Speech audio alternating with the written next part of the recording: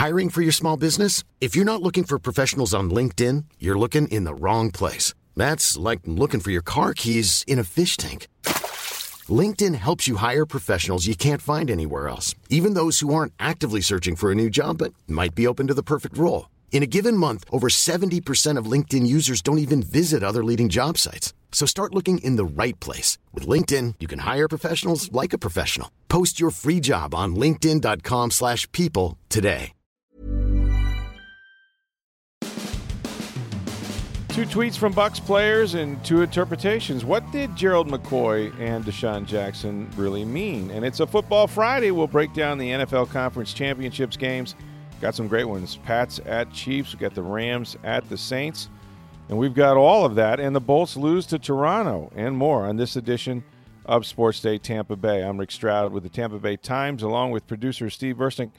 Hey, before we get started, if you'd like to advertise with us, by the way, a lot of people are doing it. We'd love to have you. It's a new year, and if you're looking for some new business, well, come grow with us. All you have to do, if you want to reach us, is go to tweet us at SportsDayTB, SportsDayTB, or you can tweet me at NFL Stroud, or you can email me at rstroud@tampabay.com. People are seeing a lot of success with their businesses as they advertise with this podcast, which is growing by leaps and bounds every day. So we'd love to have you, and make sure you reach out and get a hold of us, and we'll have a conversation about it. So, Steve, interesting morning. I was, I wake up and I read Twitter. Of course, I do that all day anyway with all that goes on in the NFL. And before we get into the conference championship games, I just wanted to talk a little bit about these two tweets that we had. One from Gerald McCoy and one from Deshaun Jackson. And I'll start with Deshaun Jackson. This is the order, actually, which they were launched. Deshaun posted an Instagram, and he linked it to Twitter. It said the following: PSA, you're not fake for leaving behind people who aren't benefiting you positively. First of all, that's a great philosophy. I can't disagree with the word. I was going to say, what's the problem here? There's none. And I think, and for that reason, I think we tend to try to read things in that really, I mean, that's just like a thought of the day. I mean, so what does that mean? And we all try to interpret it, and I'm guilty of this as anybody. In fact, I retweeted it and said, sort of, does that mean he's leaving? Like, what does this mean? But that's it. You're not fake for leaving behind people who aren't benefiting you positively. If you wanted to translate that, and it might just simply be a thought of the day for Deshaun, but if you wanted to translate that into football, I think you would probably lean towards, maybe he's contemplating leaving the Buccaneers because they're not benefiting him positively. Well, but hold on. He can't leave the Buccaneers unless he's going to retire.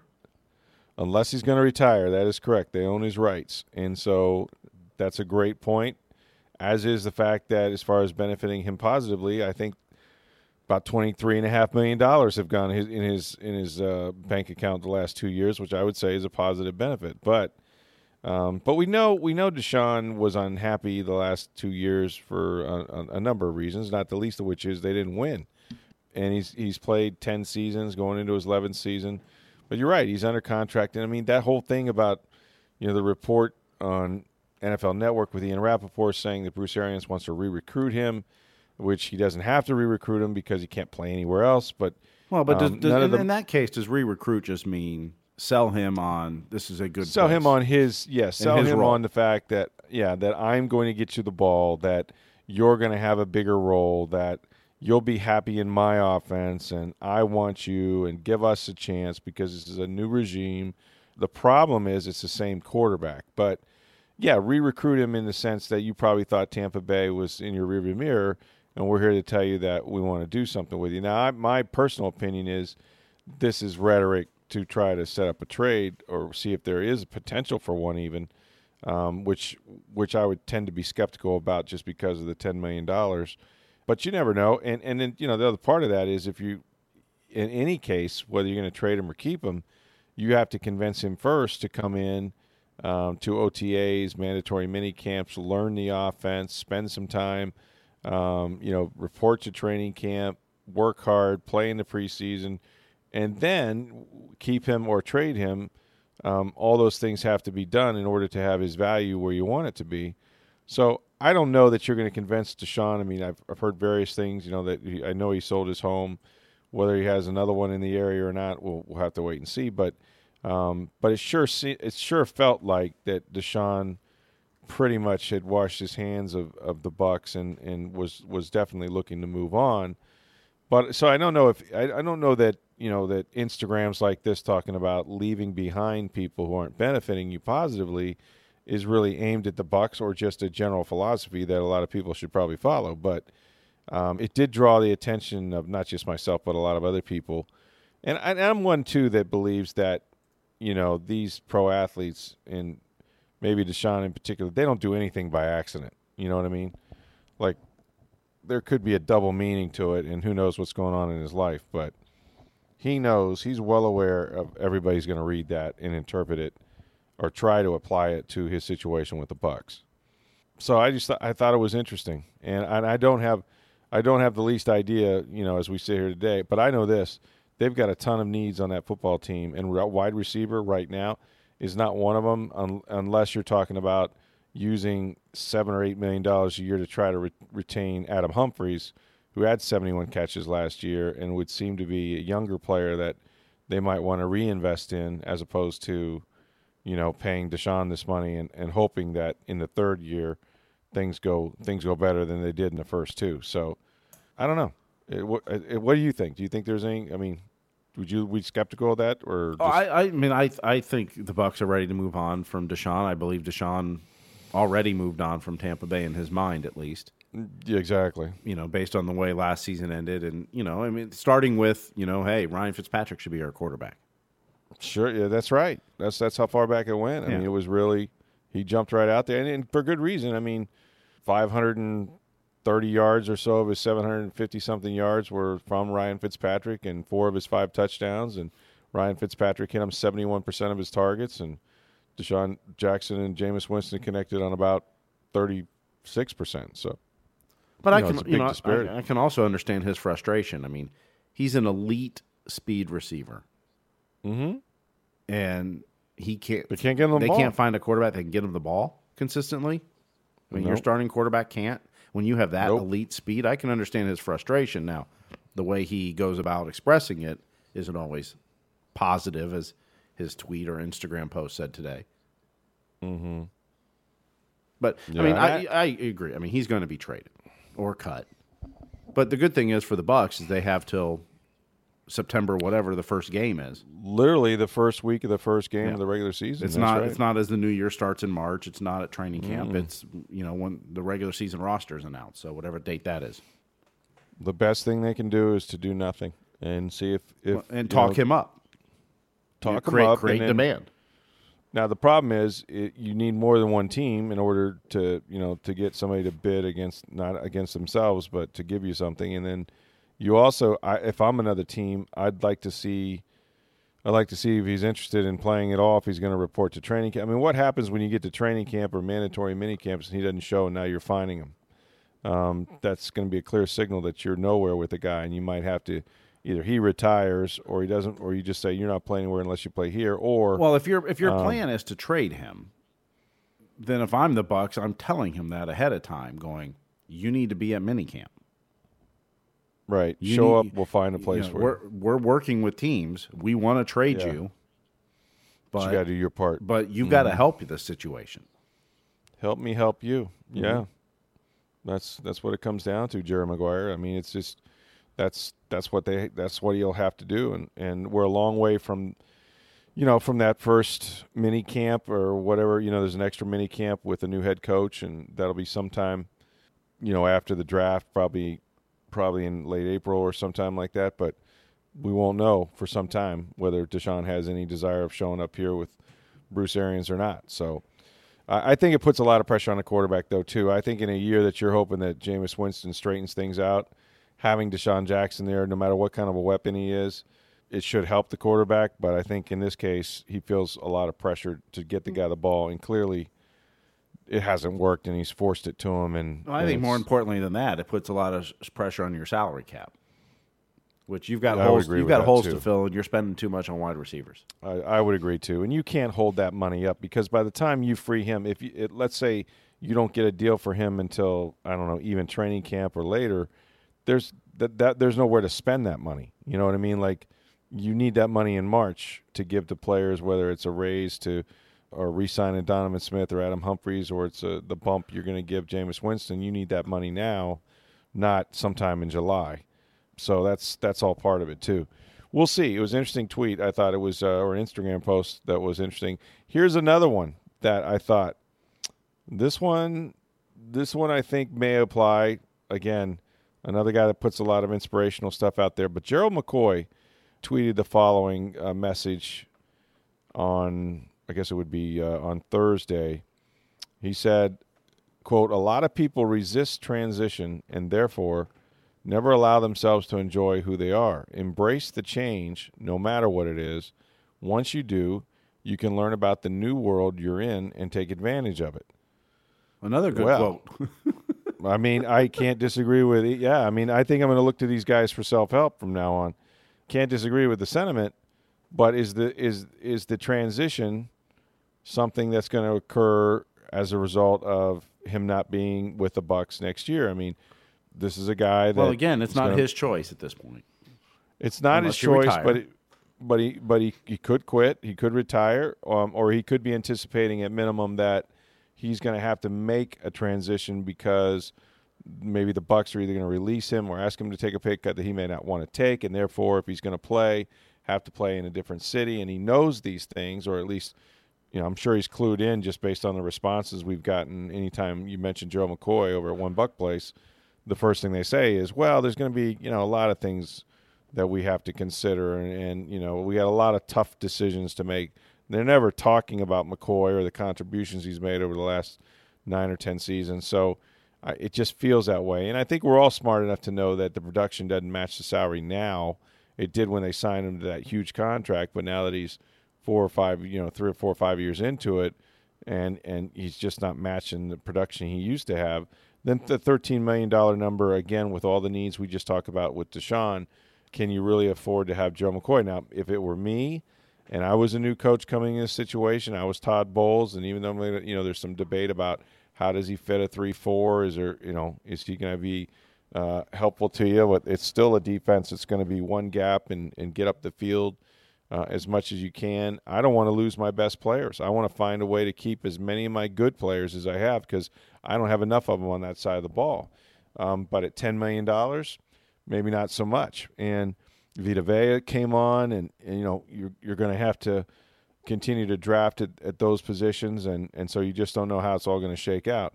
But with Gerald, it's going to come down to this, and I've lived this with so many of these guys, whether it was Derek Brooks. I talked to Booger McFarland about this. This happened to him after he won a Super Bowl with the Colts.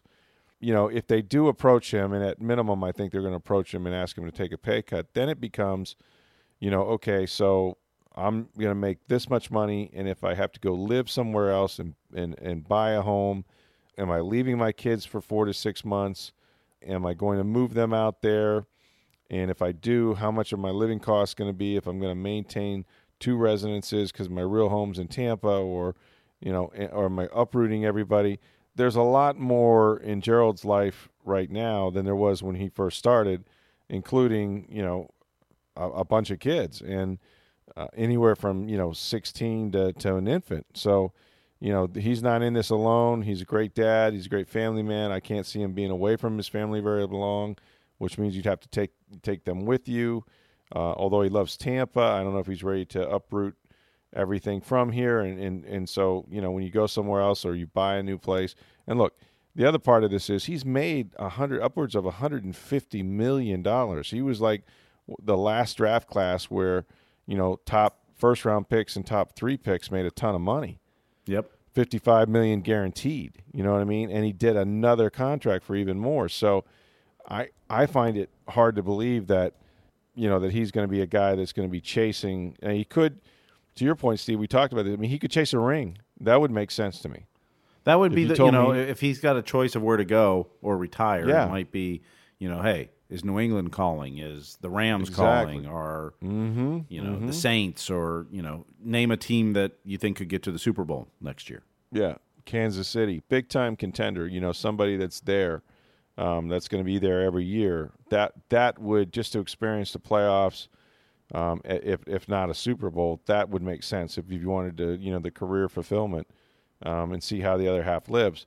But again, there's a cost benefit. Like, is it really important for his career to and there's no guarantee. There's only one team wins the Super Bowl every year. So, if you picked wrong or that team, something happened and you didn't go to the playoffs, are you still okay? I think he should be proud of his career the way it is now if he decides to hang him up, and I have no insight or reason to believe that that's going to be the case. But there are people that I know that tend to think that maybe Gerald would just retire before he would just, pack up the family and chase the ring, so to speak. Because, he's had a tremendous career. I mean, the guy's going on the Ring of Honor. But for the fact he wasn't Warren Sapp, he's one of the best defensive tackles they've ever had in franchise history. And I think he's right. They will miss him when he's gone, whenever that is. But new defense, new defensive coordinator, no guaranteed salary this year.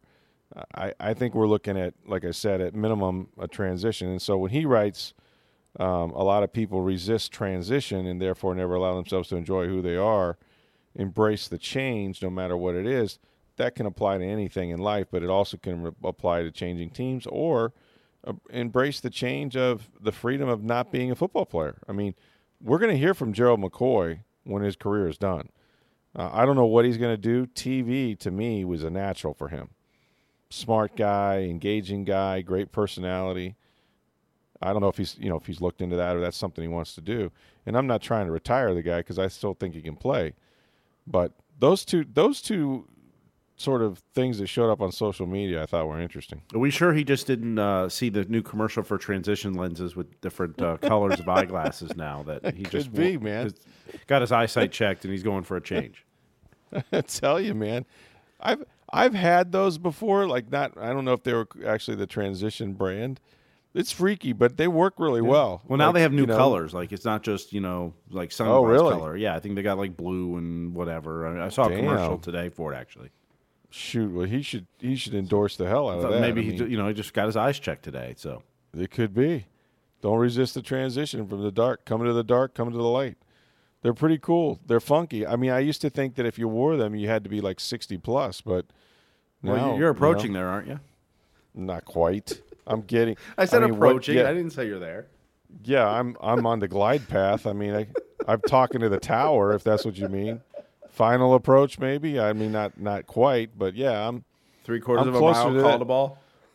Yeah, right. Exactly. The last beacon is ahead of me, somewhere.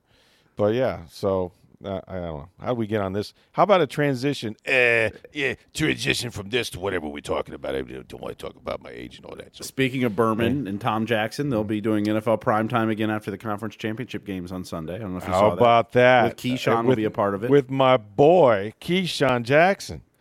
Yeah, so we got Tommy, of course, how many years it's been, 25, and Keyshawn Johnson looking dapper. And, I love it. And what does that say, by the way, for as much, crap as we give Berman, and everybody with the nicknames and stuff. But what does it say that, and this is true, that show, whenever they do it, will be higher rated than anything they've done during the regular season with Samantha Ponder and those other people. Randy Moss and all those guys.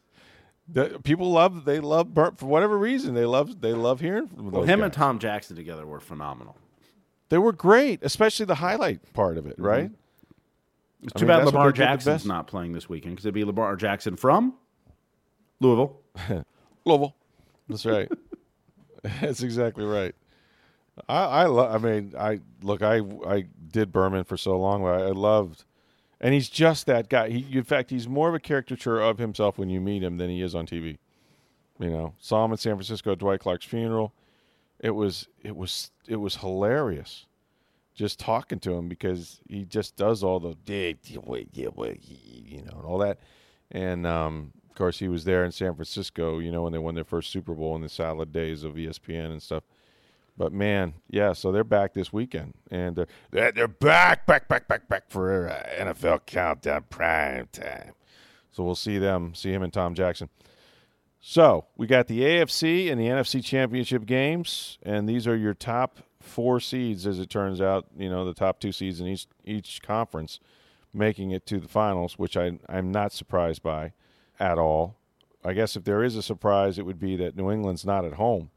That's something that is not the norm for them of late. But let's start, Steve, in the AFC, where you have the Patriots going to visit Kansas City. Well, the underdog Patriots that no one that Julian Edelman selling shirts saying bet against us. We suck. Tom Brady saying, I know everybody thinks we suck. I mean, I know they like to think you do, but no one actually believes that. I mean, how about the Patriots just trying to pretend they're underdogs? Let's start there, okay? I mean, what happened to we're on to Kansas City. What happened to that with this team? I don't know. We're just happy to play in a game, be in a championship. Somebody asked me the other day about what about the cold. He goes, well, we're not playing the cold. We're playing the Kansas City Chiefs. So I'm just happy to play in the game. They're there every year, and I will say, this year, here's a great stat, by the way. Tom Brady has twice as many playoff wins, okay, think about what I'm saying, as I think total wins that Patrick Mahomes has in his career. Tom Brady has more playoff wins than 27 franchises. Jesus, that's incredible. I mean, it's a machine. I mean, he's a machine. But here he is, and we talked about the whole confidence pick. Do you like Brady Belichick, or do you like Andy Reid, Patrick, and Mahomes? Well, it's tough to go against Brady Belichick. But this year, New England was not as powerful as they have been in the past. First of all, they lost 5 games. Which is something that is not typical of them.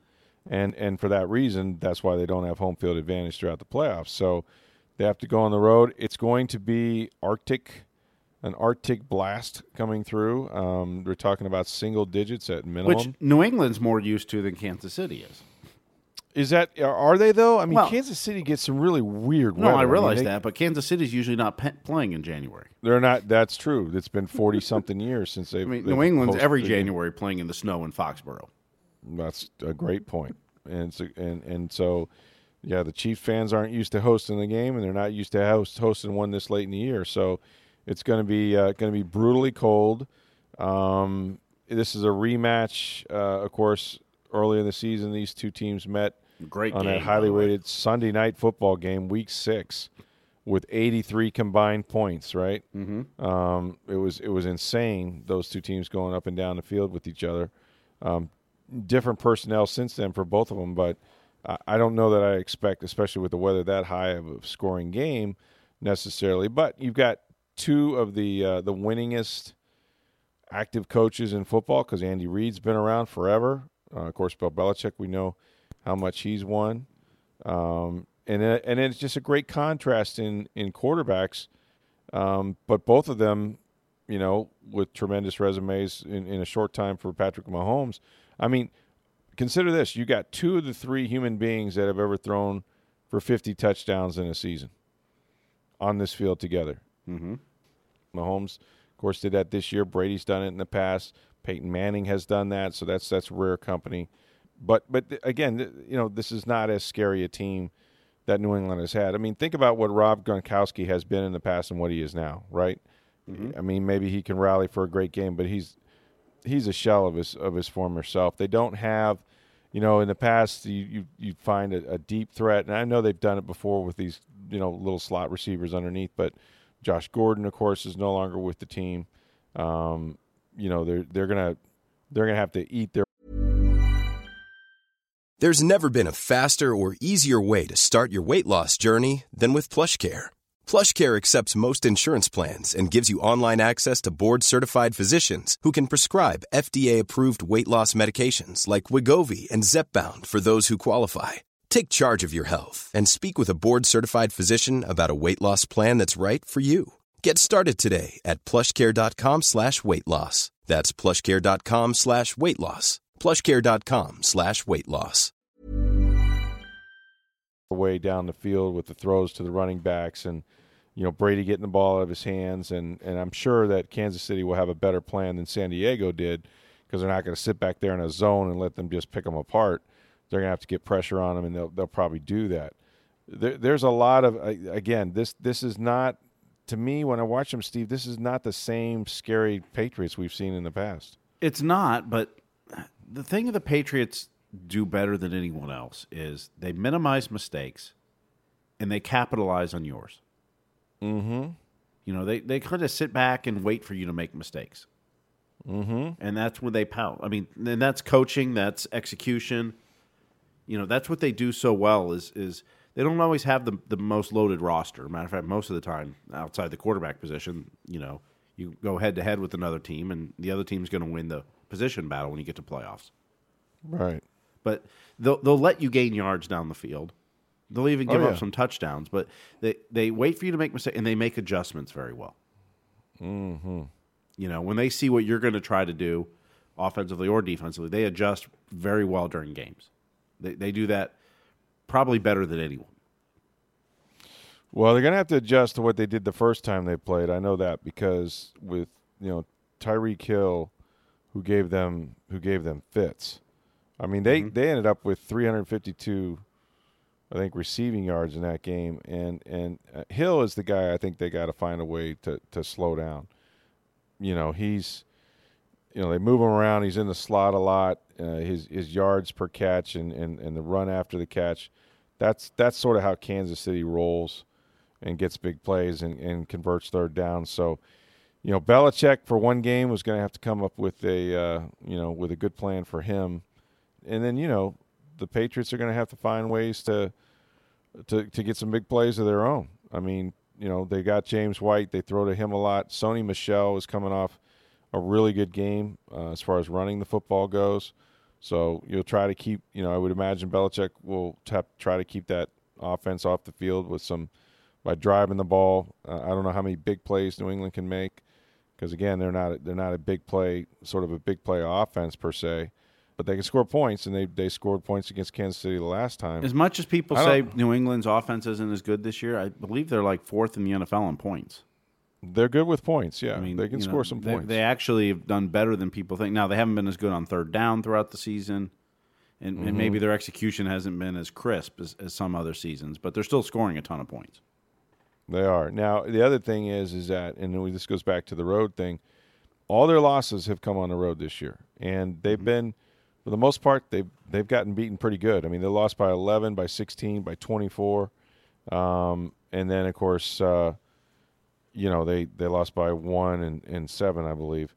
So they're scoring a lot more points at home than they are on the road, and that makes sense. And I don't know how the weather's going to affect them. I mean, this is nobody likes to play in this. It's one of those deals where the ball changes in terms of its, it becomes harder to kick, harder to throw, sometimes harder to catch. So footing might be an issue. I really don't know if anything's going to come out of the sky or not. But I would, and almost always, Steve, I would favor the New England Patriots in this game because I believe that they just know how to get to Super Bowls. They know they make it to this game every year, it seems, and most of the time, if not always, they go to the Super Bowl. But something about me, maybe it's the home field, maybe it's just I think the Chiefs are better. Something about me wants to say I'm going to pick the Chiefs to win this game. I think home field becomes the difference somehow, even though Mahomes has never been on a stage like this, and you wonder if Belichick can't take advantage of his inexperience and for one game really make things hard on the kid. But the one other thing, and you mentioned the Patriots have lost, all their games on the road, and they lost 5 this year.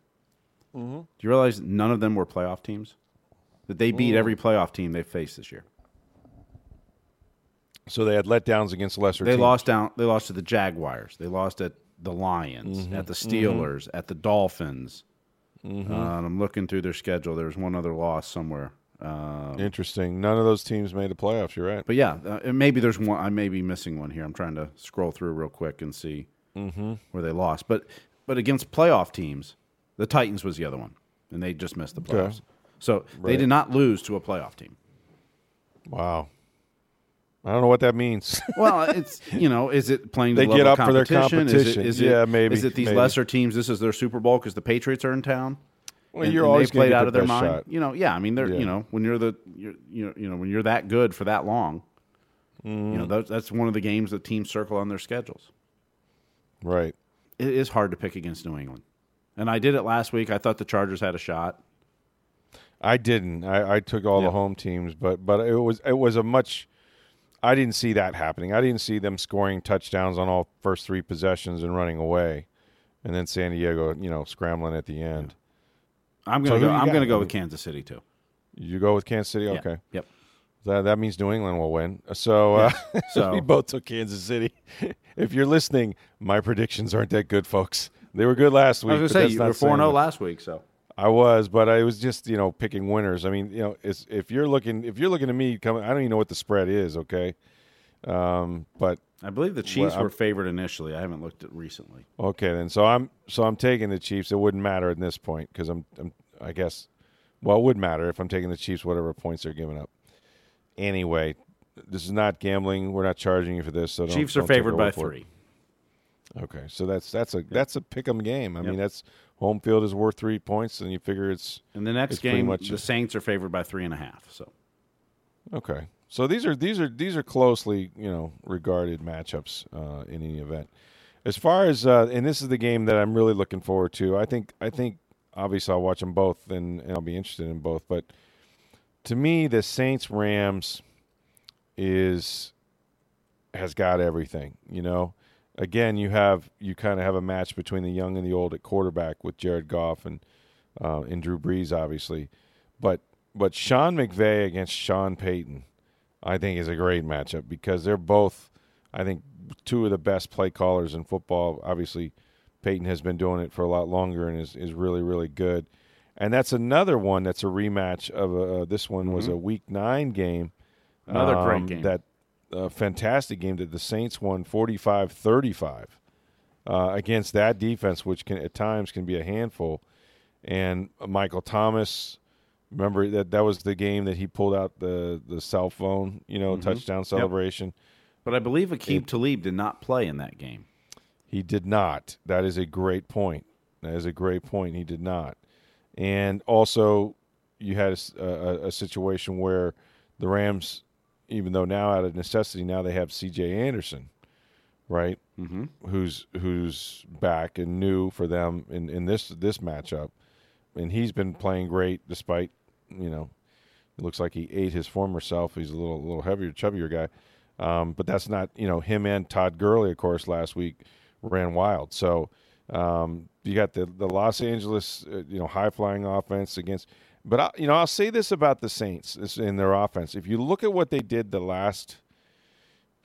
certainly the last quarter of the season, they weren't putting up the points that they had earlier. I don't trust that offense right now. I don't know if Drew Brees isn't right or something's off for them. Yep. I think something's a little off. I mean, Michael Thomas can still make a ton of catches, and he had a ridiculous day last week, but they're not getting the ball to Alvin Kamara in space the way they did earlier this season. He's not as effective. You've still got Ingram. They really don't have a tight end that's helping out all that much right now.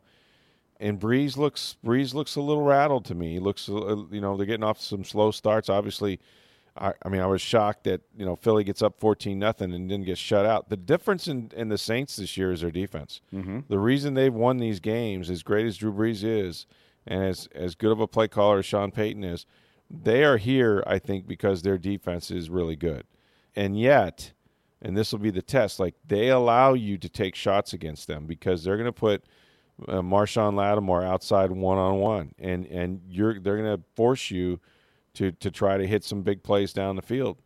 If they get up on you and they come after you like they do, it could be a long day, but you're going to have a chance to make plays against them down the field, and everybody does. Certainly we saw the Bucs week 1, come out and bomb away, and Mike Evans, turned around Marshawn Lattimore a million times, and they had, both him and Deshaun Jackson had enormous days with Ryan Fitzpatrick. So you can make plays, but the defense has been what's kept them, I think, in this. And the Saints, the other thing is they don't lose playoff games at home. I mean, that is a tough venue. You won't have the weather to contend with, but the noise is a factor. I believe Peyton and Brees are 7-0 in the playoffs at the Superdome. Is that right? Yeah, that makes sense to me. And you're going to get 3 or 4 false starts, that's going to absolutely cost you yardage, put you behind the sticks. And, so all of that is going to be a factor in this game. But the Rams, you're right, the Rams defense is better with Aqib Talib. I mean, they can line him up one-on-one with Michael Thomas at times. And I think that's what you're going to see. I think you're going to see, Talib and Thomas all day long going at it against each other. Marcus Peters, there was a big flap. He's now, jawing back and forth with Sean Payton after their first meeting, and he's come out and said, you're gonna see me soon. You feel me? We're gonna have a little good, nice bowl of gumbo together. So the gumbo's become a big thing for this matchup, which I love gumbo. It's delicious. Anytime you go to New Orleans, you got to get a cup of gumbo, right? So there's that. And Payton is one of those guys. Like, I want to like Sean Payton so bad because I think he's a brilliant play caller, and he's one of the best guys. We do these conference calls every Wednesday before the Bucs games, or whatever their opponent is. And of course, we get Payton twice a year because they play the Saints. And I'm telling you, this guy, talk ball with him all day. He's engaging. He's smart. He's funny. A guy you think instantly you like and you want to play for. But he has an edge to him that we've seen it with the Dirk Cutter handshake, or, the Payton is his own worst enemy because he doesn't want to win. He wants to gut you. He's got a lot of John Gruden in him that way. It's not enough just to win the game. I want to gut you. I want to win calling my plays, throwing the ball down the field, taking chances. And of course, I thought he turned that game around against Philly last week because, he went for that fake punt, which was a calculated risk, but he knew his team was going nowhere. They needed a spark, and they needed it right then. And he's not afraid to take those chances. We saw it when they won the Super Bowl, and they had the onside kick coming out in the second half. And those are the things that Sean Payton does because he's so confident, and you love that about him. But boy, there's a part of me that watches him, and he gets into it. That's the thing. Like, he gets into it with other players on the other team. Like, he's yelling at them on the sidelines, yelling at the other coaches. I mean, it's really something to watch. So this will be fun. This is going to be the game. To me, this is going to be the game of the week. I think so too. I mean, it's going to be interesting. It's interesting that this is the early game. Yes, and that we talked about them in reverse. Yeah, the outdoor game and at Arrowhead is going to be the night game, which is bizarre. But make it even colder for fans. Yeah. So who you got? Well, I mean, again, I kind of want to see the Rams win. No, I didn't ask who you wanted to win. I know, and I think they may be the better team. I'm taking the Rams. I'm taking the Rams. Are you taking the Rams? I'm taking the Saints. I don't trust the Saints offense right now, and I think the Rams with Aqib Talib and now with C.J. Anderson helping run the ball as well. I don't know if I trust Jared Goff, but the Saints offense has not been right. So we agree on Kansas City. So I think Kansas City and the Rams is what I think America is rooting for. America. I could be wrong about that, but I mean, do you want to see Breeze against Brady, the two oldest quarterbacks to ever go at it in a Super Bowl? That would be fun. But people are tired of New England. I don't know how many people have told me I don't want to see New England. The networks are probably wanting LA versus New England. Absolutely.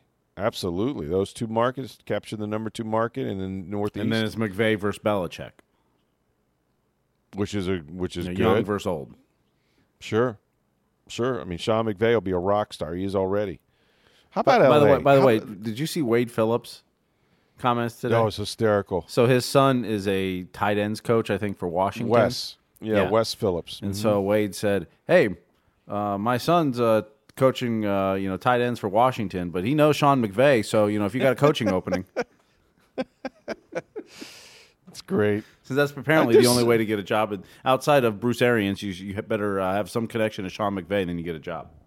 Everybody was looking for him. It's a copycat league, and you'll see it go back the other way if this doesn't work out with all these young guys who got jobs this year. If Bruce Arians, let me say this, if Bruce Arians wins, everybody will be looking for the next 67-year-old head coach. And Bill Cowher will be coming back. And if he wants it, yeah. I mean, Mike Shanahan, Joe Mike Gibbs Holmgren, coming out of retirement. I mean, come on. Perhaps. Joe's a little over the hill, but but I could see all that other stuff happening for sure. They'll be looking for that. So that's the way the league is right now. Sean McVay owns it. So anyway, interesting week of postseason football, and then, of course, all headed towards the Super Bowl in Atlanta in a couple weeks. Pro Bowl in between that is in Orlando if you want to roll over there and watch Mike Evans play, and many, many others. So we're almost done. We're down to just 3 games in the NFL season. Hard to believe. Finally, your Tampa Bay Lightning, you were at this game, Steve. Toronto's a really good team. This was a really good game. It was fun to watch. Boy, those two teams can really skate. And I think goaltending in the end was the difference to me. Frederik Andersen was phenomenal for Toronto. They gave him everything he could handle and then some. Empty netter goal. It ends up 4-2, but when I tell you that the Lightning had a bunch of chances in that final 2 minutes or so, to tie the game. And then it ended weirdly on even the empty netter. You were there, Steve. Like they cleared the puck. Well, Toronto the Lightning did. thought the puck went out of play. Right. They stopped skating, signaling, hey, the puck's out of play. But Toronto kept skating, got the empty net goal. And from what I gather, and I haven't seen the replays of it, the initial TV replay we couldn't tell. But apparently the puck hit, when Toronto was trying to clear the zone, hit the microphone that's right above the boards, right by the Toronto bench. Exactly. And that's what it hit. So probably should have been a delay of game penalty instead of them getting an empty net goal. Now, it doesn't mean Lightning would win that game. So you can't quite blame Fox. 4, you can't blame Fox Sports Sun for the loss yet, but I would. What are you doing putting those microphones there? But both play, like I think Hedman and somebody else pointed immediately. Stamkos. It was Hedman and Stamkos.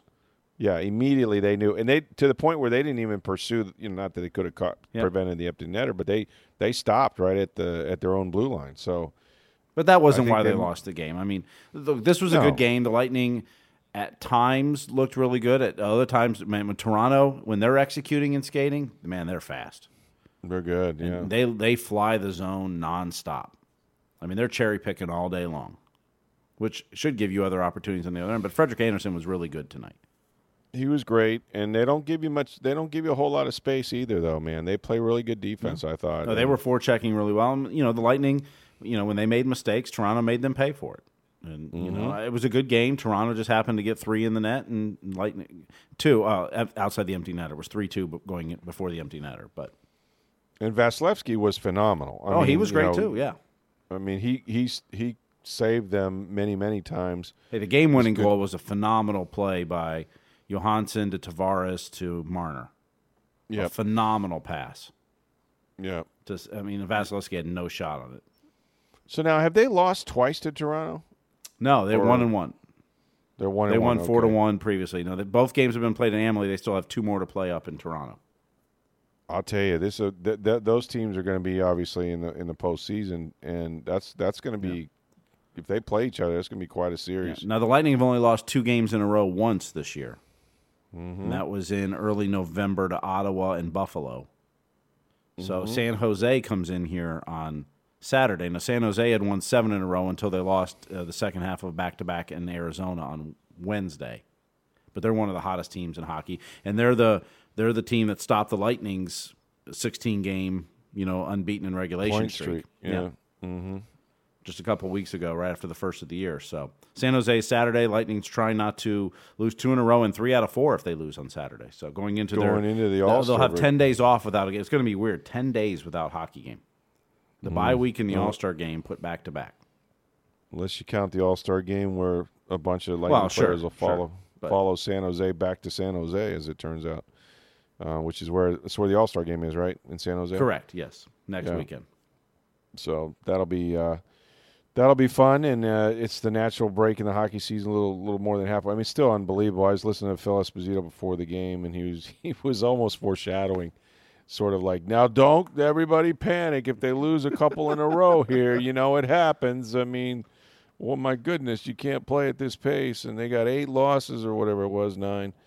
Now they have 10. So our question from the mailbag, they're close to the Bucks' loss total now. Yeah, 10 regulation losses in 48 games. It's phenomenal what they've managed to do at this point, and they still got a long way to go. Their biggest enemy, somebody was saying this too on the pregame, it was like, the biggest enemy they have is boredom. Can they're so far out in front of everybody, you would imagine they could coast their way to the Atlantic Division title and then some, and have the number 1 seed.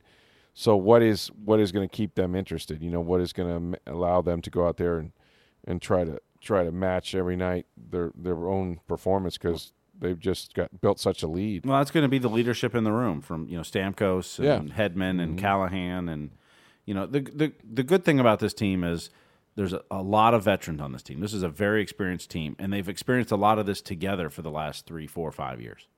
Mm-hmm. And between them all, and then some of the Ranger guys, were experiencing Eastern Conference Finals before they came to the Lightning, and the Lightning won the Eastern Conference Finals. So, they've seen it all, they've done it all. Outside of winning a cup here in Tampa Bay, but it's going to be that the good thing tonight is Stamkos mentioned after the game they weren't happy. They're not happy they're losing. No, this isn't just it's another it will be fine. It's another game. They're not happy about it. Right. Which that shows you the type of team it is. And that doesn't mean they're not going to have some stretches where they lose a couple, but they're not satisfied when even if they play pretty well and lose. They're not satisfied, so that's a good sign. Another good sign, I thought, is that Hedman played really, really well. I liked his game. Yeah, he played really well. I thought Yanni Gord was fantastic. He's been scuffling as far as scoring. He hasn't had his goal in 9 or 10 games. Yeah, 8 games. And I think it's 1 in 19, something like that. Yeah, but he was. There was a point in the game he was just dominating the game for 5 or 10 minutes. It seemed like he was always. And Tyler Johnson left the game with the lower body injury. John Cooper after the game said he'll be evaluated on Friday, no more then. So he didn't play the third period. So hopefully it's not serious. You got a nice long time off where these guys can get healthy, and that's what they need right now. And sometimes that's enough to rejuvenate you for the second part of the season. So busy weekend, of course, football weekend with the NFC and AFC championship games, and then one more game for the Lightning against San Jose, and then you got the All-Star break. So we'll have a lot to talk about on Monday. And remember, if you guys would like to advertise with us, we'd love to have you. You can reach us on Twitter at SportsDayTV. You can do that also at NFL Stroud or at rstroud@tampabay.com. And the Tampa Bay Times has a new podcast now called Blood and Truth you can get on iTunes or Google Play, Spotify, or wherever you listen to your podcast. In 1976, a jury had convicted Tommy Ziegler of 4 murders. But more than 2 decades, Ziegler's been trying to convince the state of Florida to allow full DNA testing of the evidence in his case. He says it would help exonerate him, but the state has refused again and again. You can hear all about it on the Tampa Bay Times new podcast, Blood and Truth. Search for it on iTunes, Google Play, Spotify, or anywhere you hear podcasts. Fantastic series, and going to be even better on the podcast, I'm sure. So for Steve Versnick, I'm Rick Stroud of the Tampa Bay Times. Have a great weekend, everybody. We'll talk to you on Monday.